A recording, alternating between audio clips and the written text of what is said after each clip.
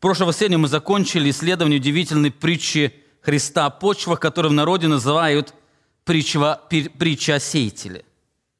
Как вы помните, эта притча раскрывает реакцию людей на провозглашаемое Божье Слово. Так мы увидели, что причиной отсутствия плода в жизни людей является не мастерство сеятеля и не качество семени, а почва. Потому что сеял один сеятель, и раскидывал он одного качества семена, но результат зависел от качества почвы, то есть от состояния сердца. Так важно отметить что здесь Христос не пытается сказать, что плодотворной христианской жизни мастерство сеятеля и качество семени совершенно не играет никакой роли, но все зависит от почвы. То есть неважно, как вы проповедуете и что вы проповедуете, важно, какая почва. Совершенно нет. Для плодотворной жизни важно то и другое. То есть важно и мастерство сеятеля, то есть важно, как человек проповедует, важно и качество семени, что человек проповедует, так важно и плодородная почва. Так в этой притче Христос раскрывает, что даже если вы будете ясно проповедовать Евангелие Царства, если вы будете сеять чистое, без каких-либо примесей Божье Слово, то это еще не гарантирует щедрый урожай. Важно еще, какая почва в сердце человека. Поэтому нам нужно учиться у Христа проповедовать ясно, авторитетно и убежденно. Нам нужно постоянно проверять качество бросаемого семени, то есть насколько оно пропитано Евангелием Царства, потому что невозможно пожать плоды Евангелия благодати, если было посеяно ложное Евангелие благополучия. Должно вырасти то, что было посеяно, поэтому нам нужно постоянно проверять то, что мы проповедуем, проверять бросаемое семя. Но во всем этом мы должны понимать, что всего этого недостаточно, если сердце не будет спахано самим Богом. Об этом мы подробно говорили на протяжении нескольких недель, изучая данную притчу. Так у некоторых может возникнуть вопрос. Если эта притча раскрывает реакцию людей на слышимое Божье Слово, то зачем об этом нужно было знать ученикам? Какую практическую ценность данная притча она несет истинным последователям Иисуса Христа? Почему Христос всех призывает понять данные слова, говоря, кто имеет уши, слышит да слышит? Так в этой притче Христос предлагает 2 ценных урока для тех, кто истинно последовал за Ним. 2 ценных урока. Во-первых, данная притча иллюстрирует тайны Божьего Царства. Тайны Божьего Царства. Вы помните, когда Христос призвал понять данную притчу, ученики спросили Его, что бы значила притча эта? Лука 8 глава, 9 стих. Что бы значила притча эта? Он сказал, вам дано знать тайны Царства Божия, а прочим притчах так, что не видя не видят и слыша не разумеют. Другими словами, Христос говорит о том, что эта притча раскрывает определенные тайны Божьего Царства. Это притча о Царстве Божьем. Так какую истину о Божьем Царстве раскрывает данная притча?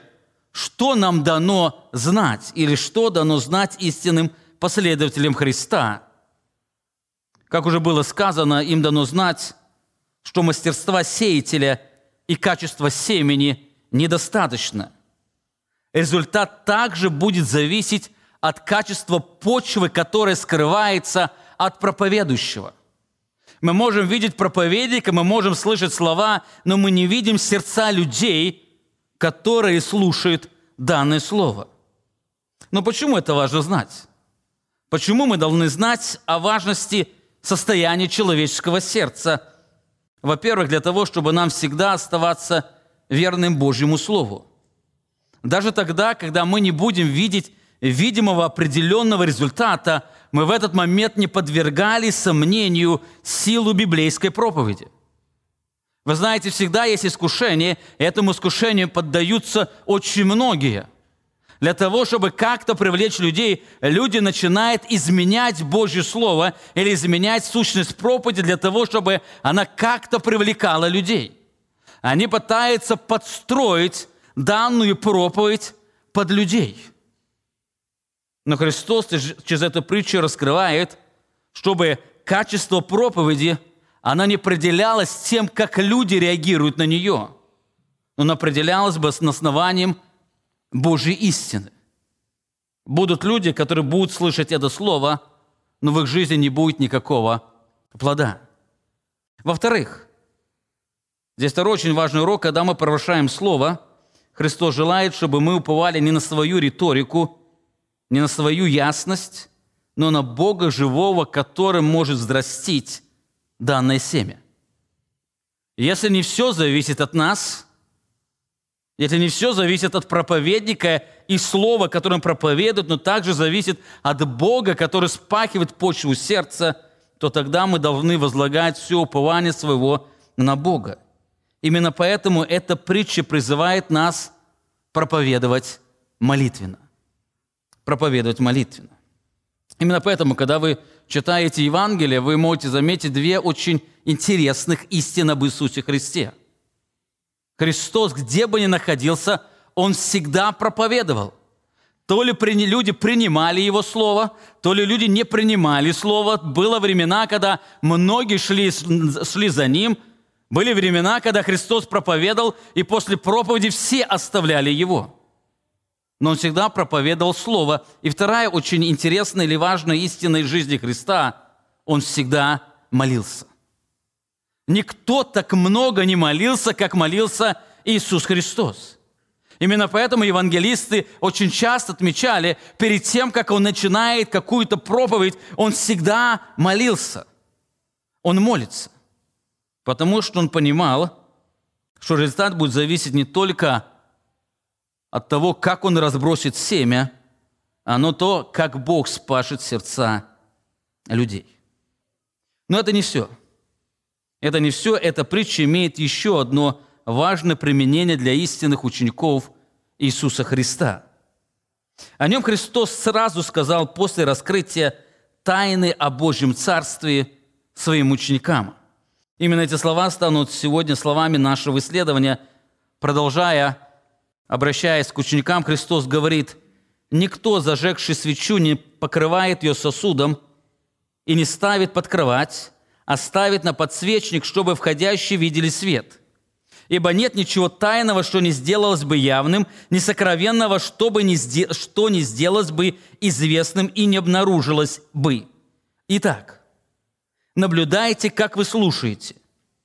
Ибо кто имеет, тому дано будет, а кто не имеет, у того отнимется и то, что он думает иметь». Если можно, включить следующий слайд. Обратите внимание на начало 18 стиха. В 18 стихе Христос говорит: «Наблюдайте, как вы слушаете». Или начинается с союза «итак». Слово «итак» указывает на подведение определенного итога. Его можно перевести так: «исходя из всего того, что я вам уже сказал, то наблюдайте, как вы слушаете». Наблюдайте, как вы слушаете.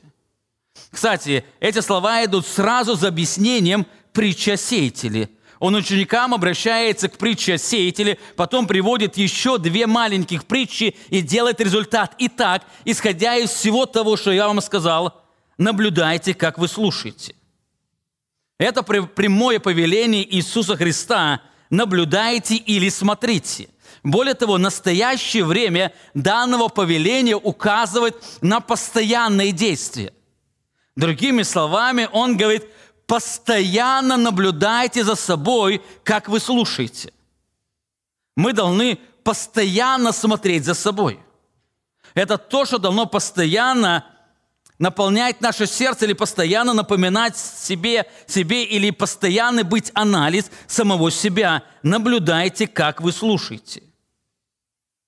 Так важно помнить, что это прямые слова Христа, в котором Он повелевает себя оценивать через призму того, как мы слушаем.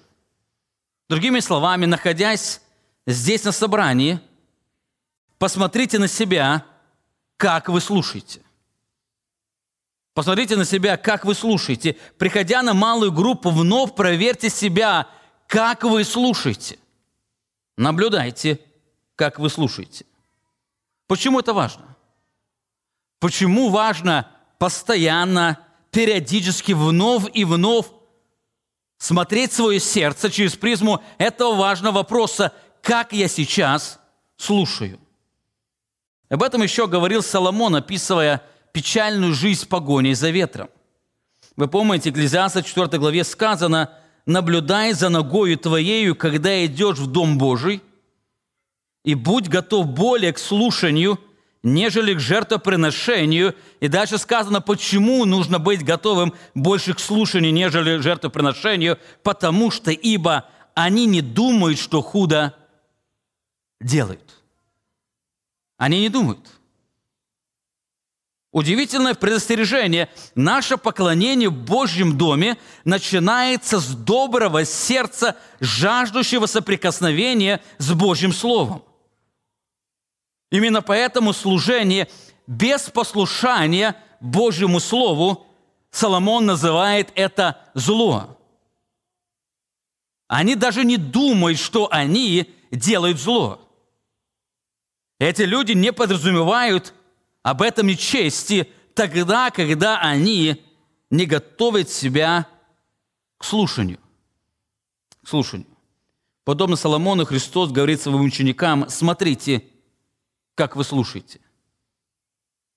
Это настолько важный призыв, что его повторяли многие благочестивые проповедники Евангелия Царства. Это то, что мы должны постоянно напоминать себе, своим супругам и своим детям. Каждое воскресенье, когда мы едем на служение, мы должны наставлять друг друга данными словами: наблюдайте, как вы слушаете. Каждую неделю, когда мы едем на малую группу, мы должны вновь и вновь напоминать друг другу эти важные слова Христа.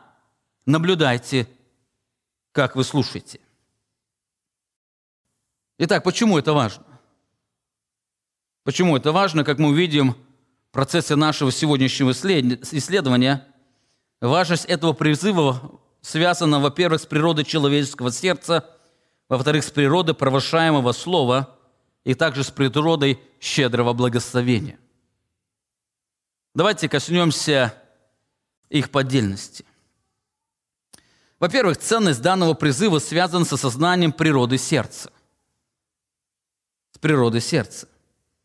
В прошлом воскресенье у нас было время вопросов-ответов.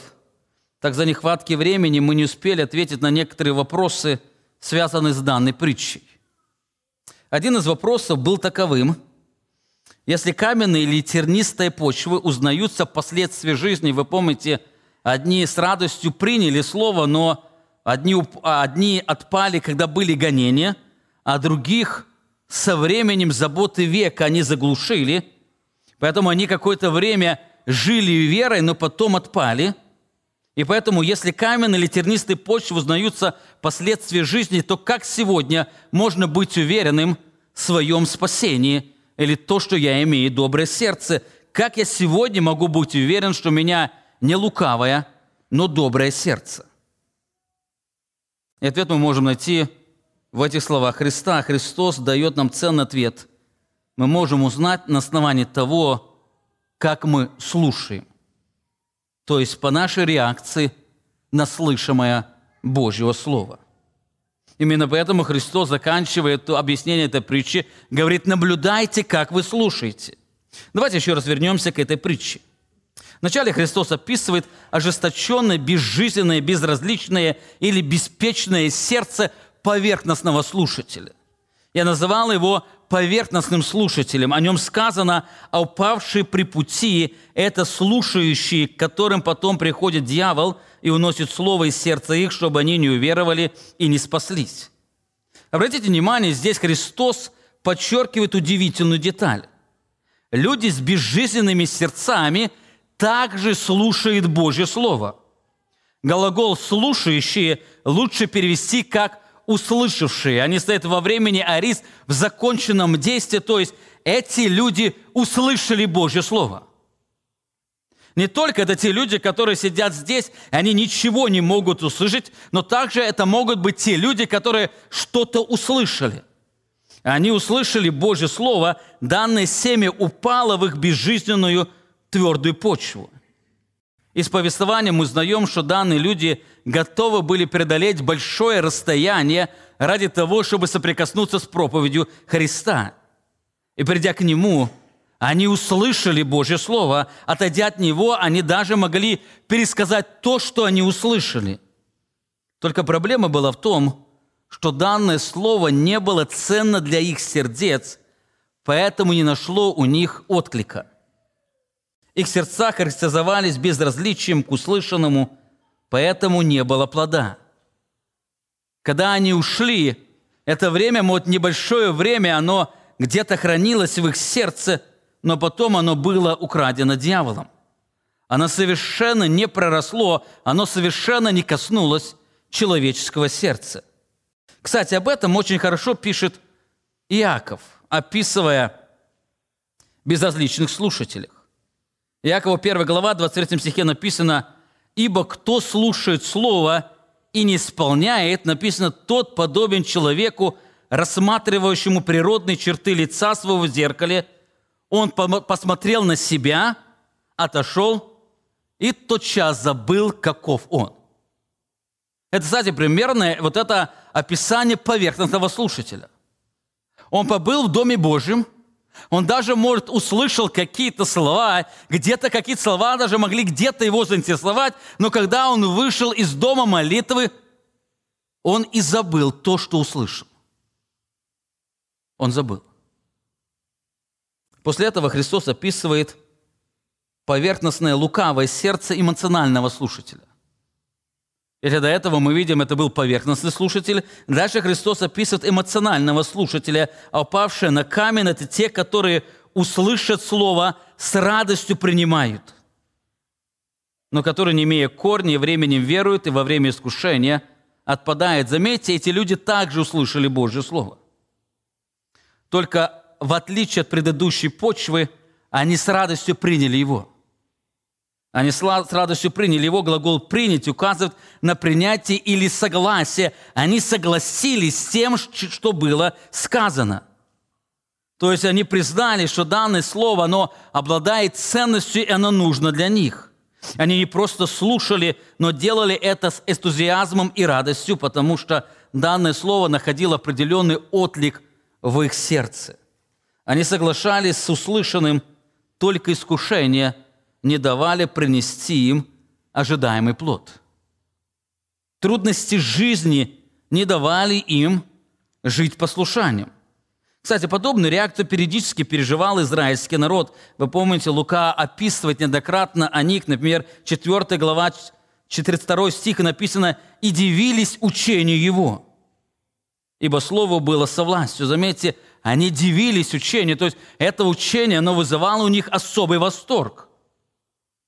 Его учение, оно отличалось от учения фарисеев и книжников.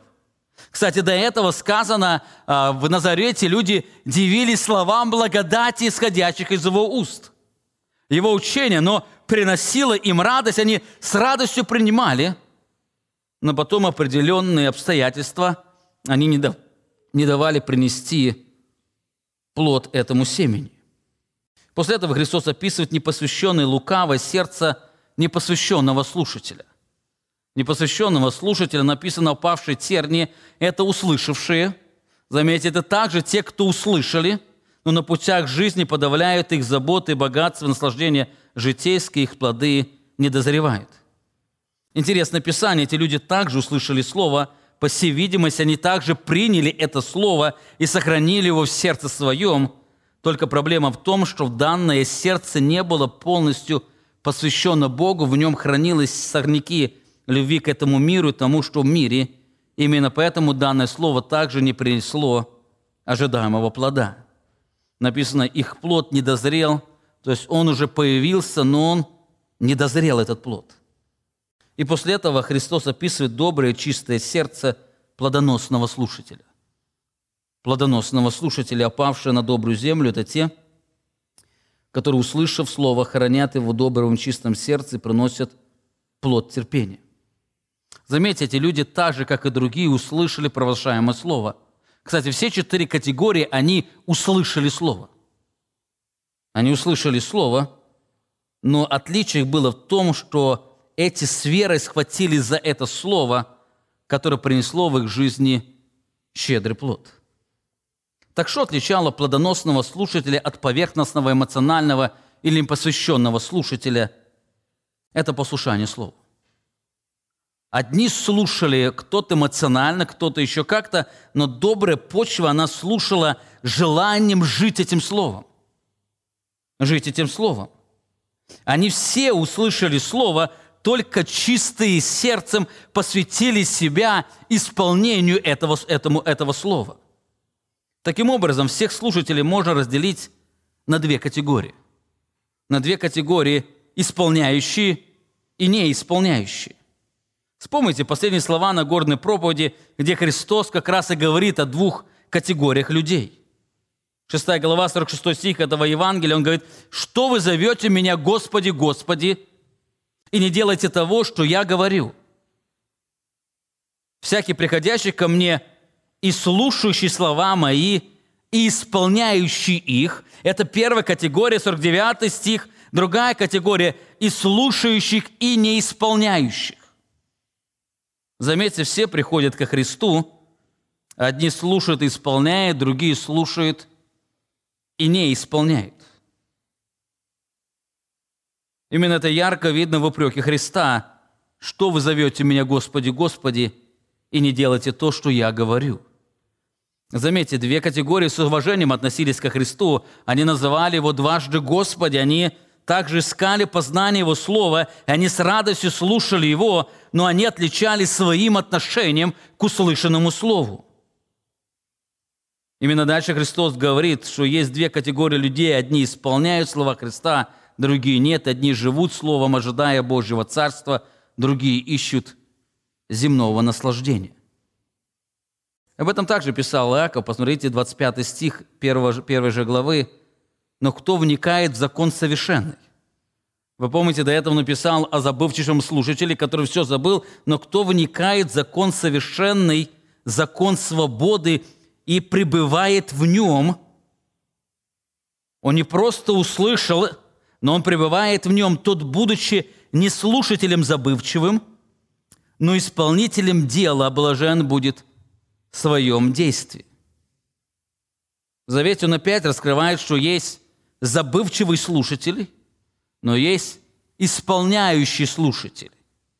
Об этом также говорит Христос к уверовавшим в Него иудеям, Иоанна 8 глава. Тогда сказал Иисус к уверовавшим в Него иудеям: «Если пребудете в Слове Моем, то вы истинно Мои ученики, и познаете истину, и истина сделает вас свободными».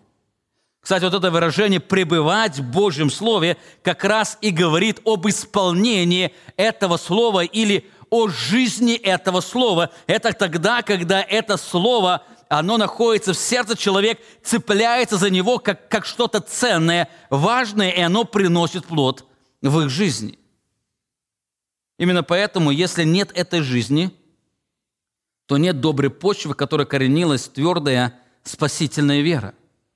Именно поэтому Христос говорит, что если вы не пребываете в Слове, то, несмотря на то, что вы последовали за Мной, вы соприкасаетесь с Моим учением, вы не являетесь Моими учениками. Истинно Мои ученики – это те, кто пребывает в Моем Слове или приносит определенный плод. Таким образом, раскрыв природу человеческого сердца, Христос дает важное повеление ученикам. Итак, наблюдайте, как вы слушаете. Итак, наблюдайте, как вы слушаете. Это тест для сердца. Мы увидели о том, что есть разные слушатели. И все их отличает – это отношение к Слову. Одни слушают, забывают, другие эмоционально воспринимают, но это слово так не применилось в их жизни. Они здесь, и говорили, радовались, говорят, какие прекрасные слова, нужно жить этими словами, но идя оттуда, они так и не стали жить. Третьи, может, где-то приняли какие-то решения, но эти решения так не воплотили в жизнь, не принесли плода. Поэтому Христос говорит: наблюдайте, как вы слушаете. Так, несмотря на то, что первые три почвы описывают невозрожденное сердце, элементы данного отношения к Слову могут встречаться и в возрожденных сердцах. Бывают моменты, когда мы проявляем равнодушие к Божьему Слову. Мы слушаем это Слово, но ходя забываем его. Бывают моменты, когда мы с радостью принимаем его, но в трудностях жизни забываем о нем. Бывают моменты, мы принимаем решение, но житейские заботы лишают нас плода, а бывает, что слышимое слово глубоко попадает в сердце, принося удивительный плод упования на Бога. Поэтому нам нужно серьезно отнестись к словам Христа. Смотрите, как вы слушаете. Если слушаемое слово вообще не приносит в жизни евангельского плода, то, скорее всего, вы так и не познали сладость спасения, потому что, как Иаков сказал, вера без дел мертва. Размышляя об этом, задайте себе вопрос. Как вы слушали Божье Слово хотя бы на протяжении последнего года? Как вы слушали Божье Слово на протяжении последнего года? Может, кто-то из вас проявлял равнодушие, то есть вы никогда не пытались исполнять Божье Слово. То, что вы слышали, вы никогда не применяли, вы никогда этим не жили. Может, кто-то из вас за последний год слушал с восхищением, но трудности жизни не давали приносить плод. Трудности жизни, вы восхищались. Вы, может, хотели, чтобы были какие-то плоды, вы хотели, может, жить этим словом, но, встретившись с трудностями жизни, вы забывали об этом слове, это слово не приносило плода. Может, кто-то из вас за прошедший год принимал какие-то решения, даже некоторое время пытался жить этими решениями, но за житейские заботы заглушали его. Например, вы осознали ценность молитвы и решили посвятить этому больше времени. Некоторое время у вас получалось это делать, но со временем житейские заботы лишали вас этого удивительного времени. И это семя, то слово, которое вы услышали, оно было задушено житейскими заботами. Вот тот из вас в прошлое воскресенье принял решение молиться словами «Да придет царствие Твое», но прошло несколько дней. И заботы, трудности привели к тому, что вы забыли про это. А вот ваша жизнь богата евангельскими плодами. Вы познали сладость пребывания в Божьем Слове. Поэтому звучит важный призыв Христа. Наблюдайте, как вы слушаете. Наблюдайте, как вы слушаете. Сделайте оценку своего сердца последнего времени. Последнего времени, есть ли у вас евангельские плоды, которые исходят из слушаемого Божьего Слова? Или вы утешаетесь тем, что сегодня все духовные головастики, которые очень много знают, но этим не живут? Но это не утешение. Христос говорит: наблюдайте, как вы слушаете, потому что есть разные сердца. Есть разные сердца, наблюдайте, как вы слушаете. Итак, во-первых, ценность данного призыва связана с осознанием природы сердца. Природы сердца. Во-вторых, оно связано с осознанием природы Божьего Слова. Оно связано с природой Божьего Слова. Христос, объяснив притчу о почвах, дальше говорит ученикам важные слова: «Никто, зажегший свечу, не покрывает ее сосудом или не ставит под кровать, а ставит на подсвечник, чтобы входящие видели свет. Ибо нет ничего тайного, что не сделалось бы явным, ни сокровенного, что не сделалось бы известным, и не обнаружилось бы. Итак, наблюдайте, как вы слушаете, ибо кто имеет, тому дано будет, а кто не имеет, у того отнимется и то, что он думает иметь». О чем эти слова Христа? Здесь Христос использует две иллюстрации или две коротких притчи. Две коротких притчи. Так, о чем они? И как они связаны с призывом наблюдать, как мы слушаем. Вы помните, 18 стих начинается со словом «Итак, по этой причине наблюдайте, как мы слушаем». Таким образом, два этих стиха, 16 и 17 стихи, они продолжают раскрывать нам причину, почему мы должны быть внимательны к себе, как мы слушаем. Так толкователи предлагают несколько толкований этих двух коротких притч. Причина, кстати, разнообразия толкований связана с тем, что данная иллюстрация не была объяснена Христом. Вы знаете, притча о сеятеле, она ясно объяснена Христом, что слово есть, семя есть слово, слушаешь, говорит, это сердца и так далее. Так эта притча, эти две короткие притчи Христос не объясняет, Он подразумевает, что люди очень легко его поймут. Кстати, короткие притчи обычно Христос никогда не объяснял, потому что они обычно понятны. Так с тем, что Христос не объяснил, сегодня существует достаточно несколько толкований. Так понимание этой иллюстрации будет зависеть от того, что Христос подразумевает под словом «свеча» и «свет». Если свеча – это ученики Христа, а свет – это Божье Слово, то тогда эта притча означает, что ученики должны распространять Божье Слово.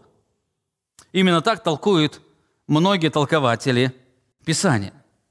Так проблема такого толкования в том, что вот трудно связать с 17 стихом, который начинается со слова «ибо», потому что светильник не ставят, потому что и 18 стихами, которые начинаются со слова «итак», по этой причине наблюдайте, как вы слушаете. Так, на мой взгляд, здесь Христос продолжает говорить о провозглашаемом слове. Светильник и свет – это Божье Слово. Это Божье Слово. То есть мы должны быть внимательны, как мы слушаем не только по причине природы человеческого сердца, но также по причине природы провозглашаемого Слова. Христос продолжает говорить о Божьем Слове. Именно вот эта природа понимания сущности природы Божьего Слова, оно должно сделать нас более внимательным слушателем или практическим слушателем. Во-первых, Христос говорит о ценности Божьего Слова. О ценности Божьего Слова. Никто, зажегший свечу, не покрывает ее сосудом или не ставит под кровать, а ставит на подсвечник, чтобы входящие видели свет. Здесь Христос сравнивает Божье Слово со светильником. Так каждый из нас знает, что ценность светильника в том, что он может освещать окружающую реальность. Поэтому его помещают на видное место, и с помощью его определяют окружающую реальность. Хотя мы сегодня не пользуемся различными светильниками или свечками, у нас всегда есть определенные лампочки. И кто строит дом, они хотят поместить лампочки так, чтобы они могли осветить всю комнату. Чтобы не было темных уголков в доме, но было освещено все. Именно поэтому никто лампочку не ставит под кровать, потому что от нее не будет никакого смысла. Или никто лампочку не ставит где-то внутри кухонного кабинета, чтобы она красоту не нарушала. Совершенно нет. Любой источник света ставит где-то там, где было видно. Когда у нас выключает свет, мы пользуемся свечками. И опять, куда мы свечку ставим? Ставим на самое видное место в данной комнате, в нашем доме. Именно поэтому, когда первый, кто зайдет в наш дом, он сразу увидит этот источник света, потому что он будет определять реальность. Таким образом, когда мы, например, ночью входим в дом, то мы в первую очередь включаем свет. Почему мы это делаем? Потому что все наши дальнейшие действия будут результатом того, что мы увидим при этом свете. Подобное происходит в духовной жизни. В духовной жизни вспомните наставление апостола Петра, когда он говорит об опасности лжеучителей, он людям напоминает ценность Божьего Слова. Во втором послании, 1 главе, он говорит: «И притом мы имеем вернейшее пророческое слово, и вы хорошо делаете, что обращаетесь к нему, как к светильнику, сияющему в темном месте». Доколе не начнет расцветать день, и взойдет утренняя звезда в сердцах ваших. Другими словами, вы хорошо делаете, что обращаетесь к Божьему Слову, как к светильнику, до того дня, как не придет Господь, говоря о его постоянной актуальности. Заметьте, здесь апостол Петр раскрывает отношение возрожденных сердец к Божьему Слову. Они обращаются к нему как к светильнику, сияющему в темном месте. Мрачное темное место символизирует этот мир, наполненный ложью. Поэтому мы нуждаемся в светильнике, который бы помогал, направлял бы нас. Светильник, который помогал бы нам определять реальность и принимать правильные, мудрые решения. И если угаснет этот светильник, то нам останется лишь блуждать во лжи. Поэтому, заметьте, апостол Петр хвалит христиан за то, что они обращаются к Божьему Слову как светильник. Он говорит: вы хорошо делаете, что обращаетесь к нему как к светильнику. Из этого можно сказать обратные слова: вы плохо делаете или безумно, глупо поступаете, когда не обращаетесь к Божьему Слову как к светильнику, который бы определил реальность всей вашей жизни. Именно такое отношение к Божьему Слову имели благочестивые люди Ветхого Завета. Я приведу только несколько стихов. Помните 118-й Псалом, который пронизан красотой Божьего Слова. В 105 стихе сказано: «Слово Твое – светильник ноге моей и свет стезе моей». Этот псалмопевец описывает свое отношение к Слову. Божье Слово, оно является светом, который освещает каждый его путь. Другими словами, каждый его шаг является послушанием Божьему Слову, потому что только оно указывает верный путь. Притча 6 глава, наставление отца сыну. Там сказано: потому что заповедь есть светильник, и наставление – свет, и назидательное поучение – путь к жизни. Божьи заповеди есть светильник. Божье наставление есть свет. И Божье поучение есть путь к жизни. И те молодые люди, которые пользуются этим светильником, они хорошо делают, потому что они могут поступать мудро в этом живом мире. О подобном отношении к Божьему Слову мы читаем в послании к евреям. Там есть очень сильнейшее и важное предостережение. Евреям 2 глава, 1 стих написано: «Посему мы должны быть особенно внимательны к слышанному, чтобы не отпасть». Мы должны быть особо внимательны к тому, что мы слышим. Потому что этот свет, он помогает нам правильно определять реальность жизни. И если мы не будем руководствоваться этим светом, если мы не будем идти в направлении этого света, то он говорит, есть опасность упасть, отпасть. Или в то время можно без света упасть в пропасть, идя по дороге. Таким образом, мы должны быть внимательны к тому, как мы слушаем по причине ценности Божьего Слова. Мы должны относиться к нему как к единственному светильнику, который может освещать мрак этого мира. Дело в том, что если мы будем пренебрегать Божьим Словом, то мрак житейских забот и мирских наслаждений, он обязательно овладеет нами. Эту истину перед смертью апостол Павел напоминает ученику Тимофею. Злые же люди, обманщики, будут преуспевать во зле, вводя в заблуждение и заблуждаясь, а ты пребывай в том, чему научен, и что тебе верено, знай, кем ты научен. При том же ты с детства знаешь священные писания, которые могут умудрить тебя во спасение, веруя во Христа Иисуса. Заметьте, апостол Павел раскрывает эту реальность. Злые же люди и обманщики, они будут преуспевать во зле. Они будут сами заблуждаться и других заводить в заблуждение. Единственным средством или лекарством против всего этого, или единственное противоядие после всего этого является Божье Слово. Божье Слово, ты пребывай в том, чему был научен. Он говорит, ты знаешь священные писания, которые могут умудрить тебя. Ты знаешь, если будешь пользоваться этим светом, то ты сможешь устоять в этом живом мире. Именно Божье Слово, оно помогает нам не заблудиться в мире зла и жизни, и лжи. Поэтому мы должны постоянно смотреть за своим сердцем, как мы относимся к Божьему Слову. К сожалению, некоторые безумно относятся к яркому свету Божьего Слова. Посмотрите еще раз на слова Христа.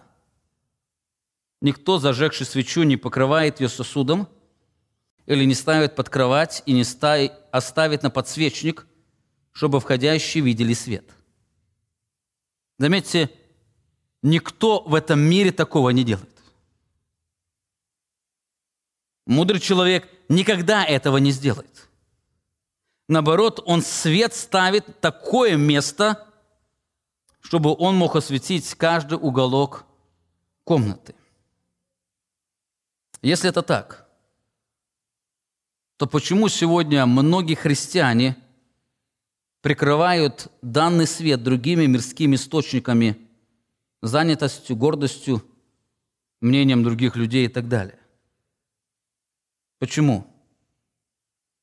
По причине безумия сердца. По причине безумия. Только безумные, они, слыша слово, они не ставят это слово в центр, чтобы он освещал жизнь. Только безумные, они не живут Божьим Словом. Вы помните, апостол Павел писал верующим в Ефесе: «Итак, не будьте нерассудительны или не будьте глупыми, безумными, но познавайте, что есть воля Божья». Кстати, слово «познавать» указывает больше, чем просто знать, а познавать – это ее пропитывать, пытаться жить этим в своей жизни. Попробуйте жить близко, соприкоснитесь с этой Божьей волей, пусть она будет в вашей жизни. Вы помните, прямо до этого апостол Павел писал: «Смотрите, поступайте осторожно, не как неразумные, но как мудрые, чем дорожа временем, потому что дни лукавы». Исходя из этого, что дни лукавы, и очень много обманчиво, он говорит: не будьте глупыми людьми, но познавайте, что есть воля Божья. Познавайте. Таким образом, Христос сравнивает светильник с Божьим Словом. Именно поэтому мудрые люди, они этот светильник всегда будут ставить в центре, чтобы он освещал всю реальность. Другими словами, люди с добрым сердцем, они будут брать это слово и ставить в центр своей жизни, чтобы это слово определяло их все остальные дальнейшие действия. Они живут этим словом. Но люди, не имеющие доброе сердце, или глупые люди, они пренебрегают этим словом. Они признают, что Слово является источником жизни. Они признают, что Слово является светильником, который могут осветить этот мир. И когда они слышат это Слово, они не ставят его на подсвечник, но прячут его под соломенную кровать. Именно поэтому, как мы дальше видим, оно приносит трагедию в жизни. Итак, мы должны быть внимательны, как мы слушаем, не только по причине природы человеческого сердца, но по причине природы провозглашаемого Слова. Во-первых, Христос говорит о ценности Божьего Слова. Данное Слово является единственным светильником. Если вы не знаете Слова, то вы слепой. Если вы не применяете Слово, вы глупый человек, принимающий грязные стекляшки за бесценный бриллиант, ради которого посвящаете драгоценные дни своей жизни. Вы не дорожите днями, в которых проявляется лукавство. Вы не поступаете осторожно, но вы игнорируете главное пресвящением Христа. Именно поэтому Христос говорит: наблюдайте, как вы слушаете. Наблюдайте, как вы относитесь к Божьему Слову. Наблюдайте, посмотрите свое сердце, где этот светильник стоит. Он освещает ваше сердце, или он где-то спрятан, чтобы не светить весь мрак этого мира? Чем вы живете? Что руководствует вашей жизнью? Чем вы питаетесь? На основании чего вы принимаете решения? Именно поэтому в это время, когда было много неопределенности, многие христиане не впадали в панику, в различные переживания, потому что этот светильник не стоял на пьедестале. Вместо того, чтобы упование возлагать на Бога, чтобы Бог определял всю эту реальность, они стали уповать на что-то другое. И все заключалось в том, что они пренебрегали Божьим Словом, поэтому Христос говорит ученикам: постоянно проверяйте свое сердце, как вы относитесь к Божьему Слову. Раскрыв ценность Божьего Слова, Христос также говорит об истинности этого Слова. Об истинности этого Слова. Посмотрите еще раз на слова.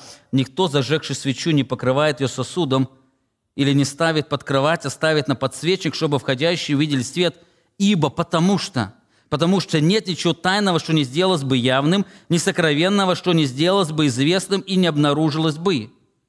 Посмотрите на замысвязь 16-17 стиха. «Зажегший свечу ставит на подсвечники, потому что...» Дальше Христос приводит другую популярную пословицу, «потому что нет ничего тайного, что не сделалось бы явным». Потому что... О чем это? Важно отметить, что данная пословица неоднократно встречается в Новом Завете. Так это простая иллюстрация, поэтому ее значение будет всегда связано с контекстом, который было сказано. В одном месте эта иллюстрация может означать одно, в другом месте она может означать в другое. Например, в одном тексте лоза означает это Израиль, в другом тексте мы читаем лоза является это Христос. Кто говорит, я лоза, а вы ветви. Или в одном тексте может Христос, глава означать Христос. В другом тексте слово глава означает муж. И так далее. То есть всегда сравнение, иллюстрация, они определяются контекстом. Таким образом, значение любого сравнения нельзя их объединять. Оно всегда определяется определенным контекстом. Это немного толкования. Давайте вернемся к нашему тексту. О чем здесь говорит Христос? С одной стороны, вывод, следующим за ним, «Итак, наблюдайте, как вы слушаете», указывает, что данная иллюстрация является одним из оснований того, почему мы должны наблюдать за тем, как мы слушаем. Это единая тема. С другой стороны, соединительный союз «ибо», с чего начинается 17 стих, указывает на причинно-следственную связь с предыдущим стихом, то есть зажегший свечу ставит на подсвечники, потому что нет ничего тайного, что не сделалось бы явно. О чем это? О чем это? Очень просто об истинности Божьего Слова. Божий свет всегда раскрывает истинную реальность. Все, что прячется за мраком этого мира, делается явным от яркого света Божьего Слова. Именно от этого слова ничто не может укрыться. Если вы хотите узнать реальность вашего сердца, позвольте этому слову просветить или этому слову просиять, и оно откроет все тайны вашего сердца. Если вы хотите узнать реальность этого мира, если вы хотите узнать все тайны заговора, которые случаются в этом мире, достаточно одного слова, потому что это слово открывает все. Заметьте, нет ничего тайного, что не сделалось бы явным, ни сокровенным, что не сделалось бы известным и не обнаружилось посредством чего? Посредством слова. Именно поэтому свечу ставят на подсвечники, потому что этот свет, он раскрывает все тайное, что находится в этой комнате. Подобно в нашей жизни, когда слово становится в центре, оно освещает наше сердце, все тайное, которое находится в нем, и в этом мире оно раскрывается посредством данного слова. Именно поэтому это говорит об истинности, также об достаточности Божьего Слова. Если вы хотите знать истину, в мире, в котором вы живете, если вы хотите узнать истину о себе, вам достаточно одного слова. Одного слова, но важно это слово поставить в центр. В центр вашей жизни. Попробуйте жить этим словом, и вы заметите, как ваше сердце будет наполняться мудростью, и то, что мир этот боится, вы не будете бояться, а то, что мир этот не боится, вы, наоборот, будете бояться. Вы не будете бояться убивающего тела, но вы будете бояться того, кто может вергнуть в гиену огненную. Но мир боится все наоборот. Он не боится Бога, но боится людей, потому что нету слова, стоящего в центре. Нет слова. Таким образом, если вы не хотите быть обманутым, то для этого Божьего Слова достаточно, потому что оно освещает все сокровенное и тайное. Вы помните, к евреям очень ярко об этом сказано. «Ибо Слово Божье живо и действенно, и острее всякого меча обоюдоострого. Оно проникает до разделения души и духа, суставов и мозгов, и, заметьте, и судит помышления и намерения сердечные». Это то, что в тайне остается. Оно судит. И, заметьте, и нет твари сокровенной от Него, но все обнажено и открыто пред очами Его, пред очами этого Слова, за которым стоит Христос. Ему дадим отчет. Вот она сила Слова. Вот почему мы должны это Слово поставить на пьедестал самое яркое в своей жизни, в сердце место. Именно поэтому мы должны позволить этому Слову управлять нашими действиями. Потому что оно раскрывает всю реальность. Оно проникает туда, где все покрыто мраком, раскрывая реальность. Мы ранее замечали, неоднократно вы можете где-то находиться, и вдруг появляется свет, и в темном месте через щель пробиваются лучи, и начинает раскрывать всю реальность, в которой вы находитесь. Именно это делает Слово. Именно Божье Слово раскрывает истинную сущность человеческого сердца. Именно поэтому Христос призывает быть внимательным тому, как мы слушаем, потому что Его Слово является истинным светильником, раскрывающим скрытую реальность. Итак, наблюдайте, как вы слушаете, говорит Христос. Наблюдайте, как вы слушаете, и мы увидели две причины. Во-первых, ценность данного призыва связана с осознанием природы сердца. Именно через ваше отношение к Божьему Слову вы можете понять сущность вашего сердца. То ли оно поверхностное, то ли оно эмоциональное, то ли оно непосвященное, то ли оно доброе, плодоносное. Если слышимое слово приносит плоды, значит, это добрая почва. Если слышимое слово не приносит плоды, значит, какое-то другое сердце. Во-вторых, данный призыв связан с осознанием природы Божьего Слова. Мы должны быть внимательны к слышанному слову, потому что это слово, оно обладает колоссальной ценностью. Именно только это слово, оно может раскрыть всю истинность нашего сердца и этого мира. И если это слово настолько ценно, то мы должны быть очень внимательны, как мы слушаем это слово. Пренебрежительное слушание говорит о пренебрежительном отношении к слову или о том, что человек не ценит этим словом. Но есть еще одна причина. Еще одна причина, на которой мы остановимся, оно связано с осознанием природы благословения. Оно связано с осознанием природы благословения. 18 стих Христос заканчивает. Итак, наблюдайте, как вы слушаете. Ибо кто имеет, тому дано будет, а кто не имеет, у того отнимется то, что он думает иметь. Итак, мы подошли к главному призыву Христа. Слово «итак» является выводом. Из всего того, что было сказано, Христос говорит, будьте внимательны к тому, как вы слушаете. Во-первых, как мы уже сказали, потому что через это раскрывается истинная природа нашего сердца. Во-вторых, через слушание Божьего Слова перед нами обнажается ложь и мрак этого мира. Но на этом Христос не заканчивает. Он приводит еще одну причину, на которую указывает соединительный союз «ибо». Наблюдайте, как вы слушаете «ибо», другими словами, «потому что». Наблюдайте, как вы слушаете, потому что кто имеет, тому дано будет, а кто не имеет, у того отнимется то, что он думает иметь. О чем это? О чем это? Очень просто. Кто верою крепко цепляется за Божье Слово, тот получает больше духовных благословений. А тот, кто пренебрегает Божьим Словом или поверхностно относится к нему, тот в итоге потеряет все, чем он обладает. Как вы относитесь к Слову, будет определять вашу дальнейшую жизнь. Об этом Христос говорил в других притчах. Помните притчу о талантах? Заканчивая притчу, Христос сказал, «Итак, возьмите у него талант и дайте имеющему сколько? 10 талантов.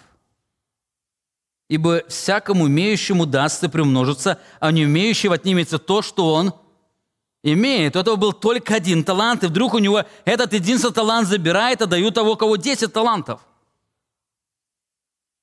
А тот имел этот талант, пытался сохранить, и потерял его, тоже пытался сохранить. Здесь тот же принцип. Все, кто имеет Божье Слово и пользуется им, дано будет больше. А тот, кто имеет, но пренебрегает этим Словом, отнимется то, что он думает иметь. Таким образом, наше отношение к Божьему Слову или нас обогатит, или нас разорит. Кстати, если посмотреть на эту притчу, небольшую притчу Христа, то можно заметить, если вы поставите в то время светильник, поставите его на подсвечнике, то он принесет благословение, он все осветит. Но если вы этот светильник подставите под кровать, в то время были соломенные кровати, то люди постарше, молодые могут не совсем понять, но люди постарше могут понять, что произойдет. Будет большой пожар. И не только он не увидит реальность, он даже не увидит своего дома. И поэтому никто этого не делает. Подобно Христос говорит, кто принимает это слово, и он использует его как светильник, ставит его на видное место, которое будет определять его жизнь, тот получит благословение, но кто, слушая слово, не живет им, тот потерпит урон. Именно об этом Христос сказал, заканчивая Нагорную проповедь. Посмотрите на эти слова, вам знакомые слова. 47 стих сказано: «Всякий, приходящий ко мне и слушающий слова мои, исполняющий им, скажу, кому он подобен». Заметьте, он говорит о первой категории людей, те, кто приходит к нему, слушает его слово и исполняет им. Он говорит, кому они подобны. 48 стих. Он подобен человеку, строящему дом, который копал, углубился, положил основание на камни. Заметьте, дальше написано: «И когда случилось наводнение, и вода наперла на этот дом, то не могла поколебать его». Почему? Потому что он был основан на камне. 49 стих описывает другого человека, слушающий, не исполняющий, подобный человеку, построящему дом на земле без основания, который, когда наперла на него вода, тотчас обрушился. И разрушение дома этого было великое. Двое строили дом. В контексте, можно сказать, двое слушали Божье Слово. И двое, и на основании этого слова строили дом, только одни строили на основании послушания, а другие просто на поверхностном восхищении. Но наступила буря, которая обрушилась на обоих их. Можно сказать, одинаковые испытания постигли этих людей, но результат оказался совершенно разным. Человек, строящий свою жизнь на послушании Божьему Слову, мог противостоять жизненным испытаниям, а религиозный человек, слушающий Божье Слово, но не исполняющий его, потерпел поражение. Кстати, именно это то, что Христос говорил в притче о сеятеле или о почвах. Вы помните, одни сердца были разрушены наводнением испытаний и гонений, а другие сердца были разрушены наводнением беспокойства материализма. Одни были разрушены, потому что они с радостью приняли, но это слово не исполняли, и когда пришли испытания, гонения, они отреклись. Все разрушилось. Другие, наоборот, приняли слово, и уже вроде появился плод, но сорняки мирских наслаждений, материализма, они задушили это слово, и опять же тот же результат – катастрофа. Катастрофа. Так жизнь, построенная на послушании Христу, не может поколебать никакая буря страданий или соблазн мирских наслаждений, потому что слово хранится в добром семени, которое приносит плод в терпении, о чем мы говорили, исследуя эту притчу. Об этом также писал Иаков. Посмотрите еще раз на эти слова. «Будьте же исполнителями слова, а не слушатели, только обманывающие сами себя». Заметьте, он опять раскрывает, есть исполнители, есть слушатели, которые обманывают сами себя, они думают, что будут иметь благословение тогда, когда они наследуют проклятие. Ибо кто слушает слово и не исполняет, тот подобен человеку, рассматривающему природные черты лица своего. В зеркале он посмотрел на себя, отошел, и тотчас забыл, какой он. Но есть другой человек, но кто вникает в закон совершенный, в закон свободы, в этот светильник, истинный светильник, и пребывает в нем, тот, будучи не слушателем забывчивым, но исполнителем дела, обратите внимание на последнее выражение, блажен будет в своих действиях. Он блажен, он будет счастлив. Он пожнет определенные плоды этого послушания, он переживет эту настоящую евангельскую радость, о которой мы с вами читаем и говорим. Кто пребывает, исполняет, будет блажен. Итак, перед нами ценное наставление Христа.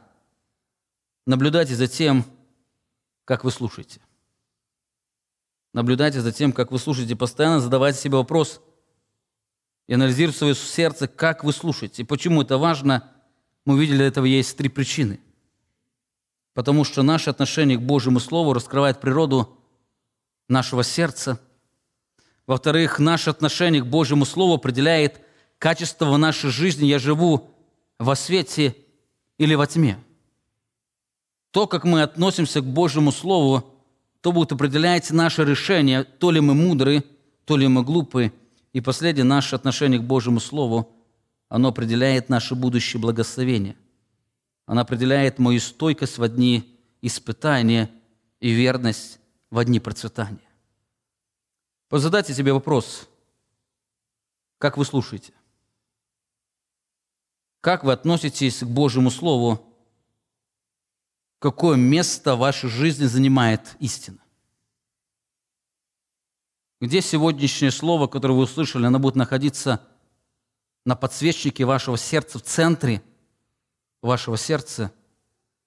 Или вы вновь его поставите под кровать, которая в дальнейшем принесет трагедию? Я хотел бы закончить словами Иисуса Христа, который передал евангелист Матфей, где он заканчивает Нагорную проповедь.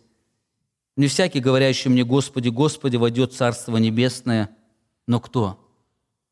Но исполняющий волю Отца Моего Небесного». Не все, кто говорит, слушать Слово, не все, кто молится, но все те, кто исполняет это Слово, все те, кто плодоносит, приносит плод этого Слова, те наследуют Царство Божие. Аминь. Помолимся. Дорогой, великий, славный Бог, Ты сегодня даровал нам еще раз соприкоснуться с удивительным наставлением Твоего Сына Иисуса Христа, который призывает нас наблюдать, как мы слушаем. Отец Небесный, прошу Тебя, Ты научи каждого из нас не быть забывчивым слушателем, иметь доброе семя, в котором Твое Слово, оно могло прорастать. Даруй нам, чтобы Твое Слово, оно было всегда светильником в жизни нашей, оно освещало путь. Имя Слово Твое, оно было в центре нашей жизни. Отец Небесный, даруй нам быть внимательным тому, как мы слушаем, находясь в доме Твоем, находясь на малой группе, находясь дома, слушая наставления, обличения. Отец Небесный, даруй нам быть внимательным, понимая, что это определяет будущность нашей жизни и благословение наш великий славный Бог. Аминь.